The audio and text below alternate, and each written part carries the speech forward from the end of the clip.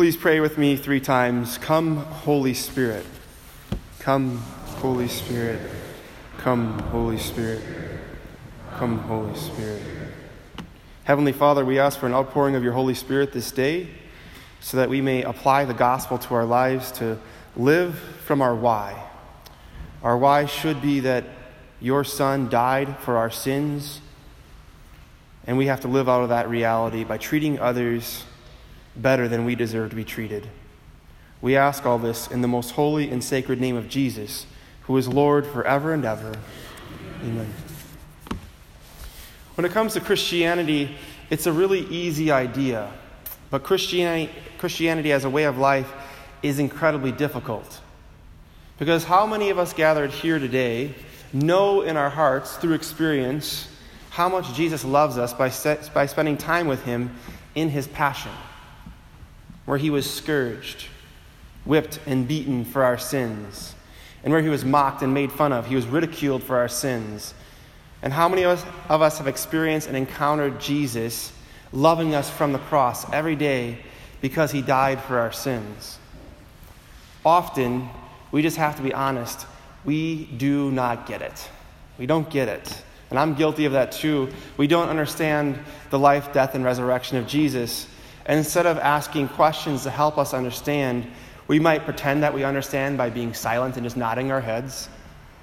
Or we might even live in fear of asking Jesus how much he loves us from the cross and how much he loves us in the resurrection. And I would argue, when we live in fear of asking Jesus those big questions about how much he loves us, we avoid asking just the basic questions of life. Is there a God? Why am I here? Where did I come from? Where am I going? Why did exactly Jesus die for me? And what did it mean for the Father to send his only Son for me? And I think a lot of us struggle with this one. Can Jesus really love someone like me? When we don't ask those questions, those important questions, and we live in fear of asking just those basic questions of life, and we don't seek understanding, we tend to live in fear. And we live in fear of asking Jesus to save us from whatever personal hell or personal darkness that we might be going through, or somebody you know might be going through. And that's why it's so important that we learn to live out of our why. And our why can't be, I'm a good person, so I'm going to heaven. That is not what it means to be a Christian. To be a Christian is because of Jesus who loves me. And I can say what happened in his passion on the cross. Because he loved me and died for me, how can I not treat others better? How can I not do what you hear in the gospel, seek to serve and not be served? How can I not seek to be last instead of being first? And when Jesus just told his disciples in our gospel today that he was going to die and be handed over, but on the 3rd day he will rise from the dead, they didn't get it. They didn't understand. And they were afraid of asking him questions. So what do? They start talking about who is the greatest. And sometimes people say to me, well, Father, the Gospels, they just don't speak to me on Sunday. It's not relevant. Well, let's put that theory to the test, shall we? Because we argue about all sorts of different things about what is better, or who is better, or worse. So I made a list. I went on Facebook and asked people. I started a list, and people on Facebook and Instagram told me some things that we think are better or worse. Now I would say sometimes it's just as simple as, is it better to rest this weekend or is it better to do some work? And sometimes it's just we argue about what is better for ice cream, chocolate or vanilla? Or for a lot of us, we argue, no, it's a water fountain. Or where I'm from, it's a bubbler. It's a literal thing. Or for when you get up in the morning, is it coffee? Is coffee better for you? Or is tea better for you? A lot of people argue over what are better, cats or dogs. I'm a dog person. For those of you who watch Sesame Street, I used to argue over this all the time. Sesame Street, who is better, Bert or Ernie?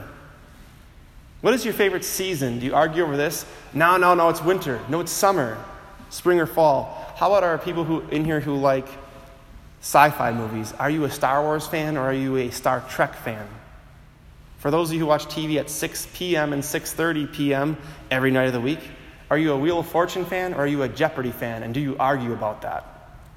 How about for superhero fans? There's different comics, there's Marvel comics, and there's DC. And people argue over these things, what's better and what's worse. And we even talk about arguing about what's better, how you pronounce the word bag. Is it bag, or is it bag, or is it bag? How about toilet seats? Let's go there. Are you a family where your toilet seat is up or down? Do you argue about which is the better way of putting your toilet seat up or down?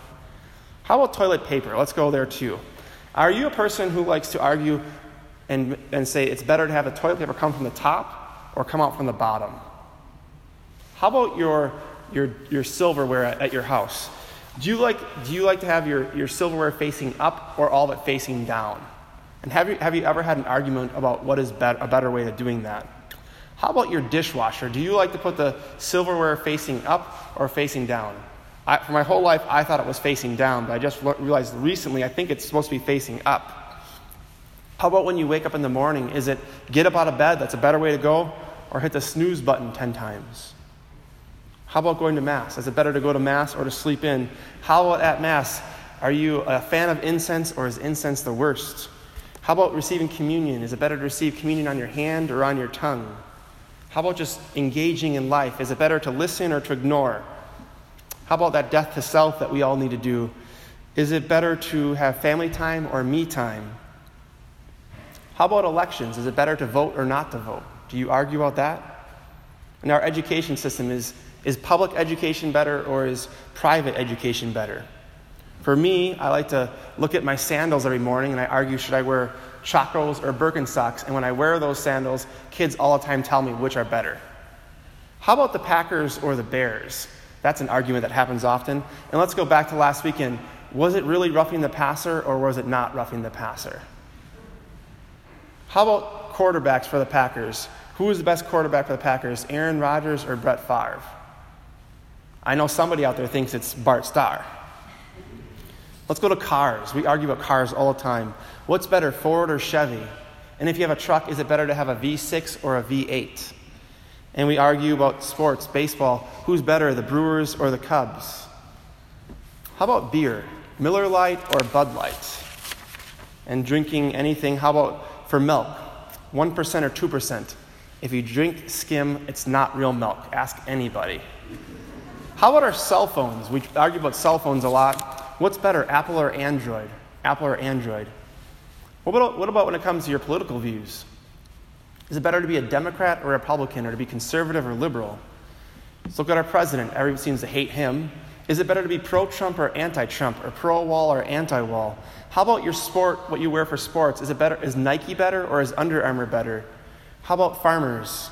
Your equipment. Is it better to have John Deere equipment or Caterpillar equipment? How about when it comes to life issues, when we're supposed to be involved in social justice, is it better to be pro-life or pro-choice, pro-death penalty or not pro-death penalty? How about soda? Is it soda or is it pop? People argue over all sorts of things. How about seeking help? Is it better to remain in that personal prison or even physically go to prison, or is it better just to ask for help? Is it better to do what's easy or to do what's right? How about Twizzlers? Are Twizzlers better or are red vines better? Or are you like my dad and you like black licorice? I don't know. It's just crazy. Let's go to underwear, shall we? How about boxers or briefs? That seems to be an argument I look at every time I go to Walmart. Not really. How about what kids argue about? Who's better, boys or girls? Obviously, we know boys are superior. Just science. Just kidding. Actually, if you read the Bible in the book of Genesis, the last thing God created was woman. So guys, we're out on that one. God is better than us. How about when it comes to watching movies, Netflix or Hulu? Or for clothing, for our farming clothing, are Dickies better or are Carhartt clothes better? How about for our man malls? Is it Fleet Farm, Menards, Bass Pro Shop, Cabela's? Or how do we listen to our music? Is it better to have Pandora or to listen to music on Spotify? For anybody who is paying attention to trends, is it better to have facial hair or is it better to be clean shaven? Is it better to be an introvert or an extrovert? Is it better to wear yoga pants or what I would call normal people pants? Is it better to go out or to stay in? For driving in the car, is it better to sit in the front seat or the back seat? And maybe you talk about this a lot with your spouse. Is it better that we save or is it better that we spend? Is it better to be a Christian or to be an atheist? Is it better to listen and actually follow Jesus or just to listen? You see, my friends, we will argue many different things and strange things, but when it comes down to the meat and potatoes, the real important stuff in life, when it comes down to that really, really important stuff in life, we need to start arguing about how that cross affects our life, how the resurrection affects our life. Because as our gospel continues, they came down just after Jesus told us, and they went into the house. And that house is a symbol of your body. And Jesus is saying, I want to come in. Revelation 3:20, I am knocking at the door of your heart. And if you let me enter, I will come in and I will eat and dine with you. And he comes in and he asks them, what were you talking about? And I think we have to ask ourselves, is our content of what we talk about, does it have anything to do with living out of the reality of what Jesus did for us on the cross? When he asked the disciples this question, they remained silent. And their silence reveals how they do not think as Jesus thinks. Because they got caught with their tail between their legs. And they have been discussing among themselves along the way who was the greatest. And that's what we do when we avoid the cross. And I experienced this as a priest when I was playing baseball this summer. I'd walk into the dugout and the conversation would change because Padre's here now. The question is, do we get it? Do we get it? Are we allowing ourselves to be affected by the cross every day? Because last weekend, Peter definitely didn't get it. Jesus said, who do you say that I am? And he said, you are the Christ. Rightly so. But as soon as Jesus said, I have to go suffer for you and your sins, he pulled him aside and started rebuking him. And Jesus looked at everyone and said, get behind me, Satan. And the disciples this week, they just don't listen to Jesus, who told them he was going to suffer and rise from the dead. But we must remember that Jesus didn't suffer so you and I didn't have to. Jesus suffered on the cross so he could show us how to suffer. We believe in redemptive suffering. If you pray the Divine Mercy Chaplet, you should know what that's like, to offer up your sufferings with Christ on the cross for the good of another. And when we want a Jesus without Jerusalem, we have to be honest, we don't want Jesus anymore. We want to avoid the difficult topics in life, like abortion, gay marriage, euthanasia, immigration. We want to avoid those things because we don't want to offend someone. I don't want to make anybody feel uncomfortable. They might think I'm a bully. But you know who is really offensive to a lot of people? Jesus Christ. Extremely offensive. And when he sat down and called the 12 and said to them, if anyone wishes to be first, he shall be the last of all and the servant of all. And putting his arms around the child, he said to them, whoever receives a child such as this in my name receives me, and whoever receives me receives not me, but the one who sent me. So what should we argue about? That's the question. What should we argue about? I would say the first thing is you have to know, what is your why? Why do you do what you do? What makes you get out of bed when you hate the world? What makes you choose to be better rather than be bitter? What is your why? And our why as Christians has to come from what Jesus did for us on the cross.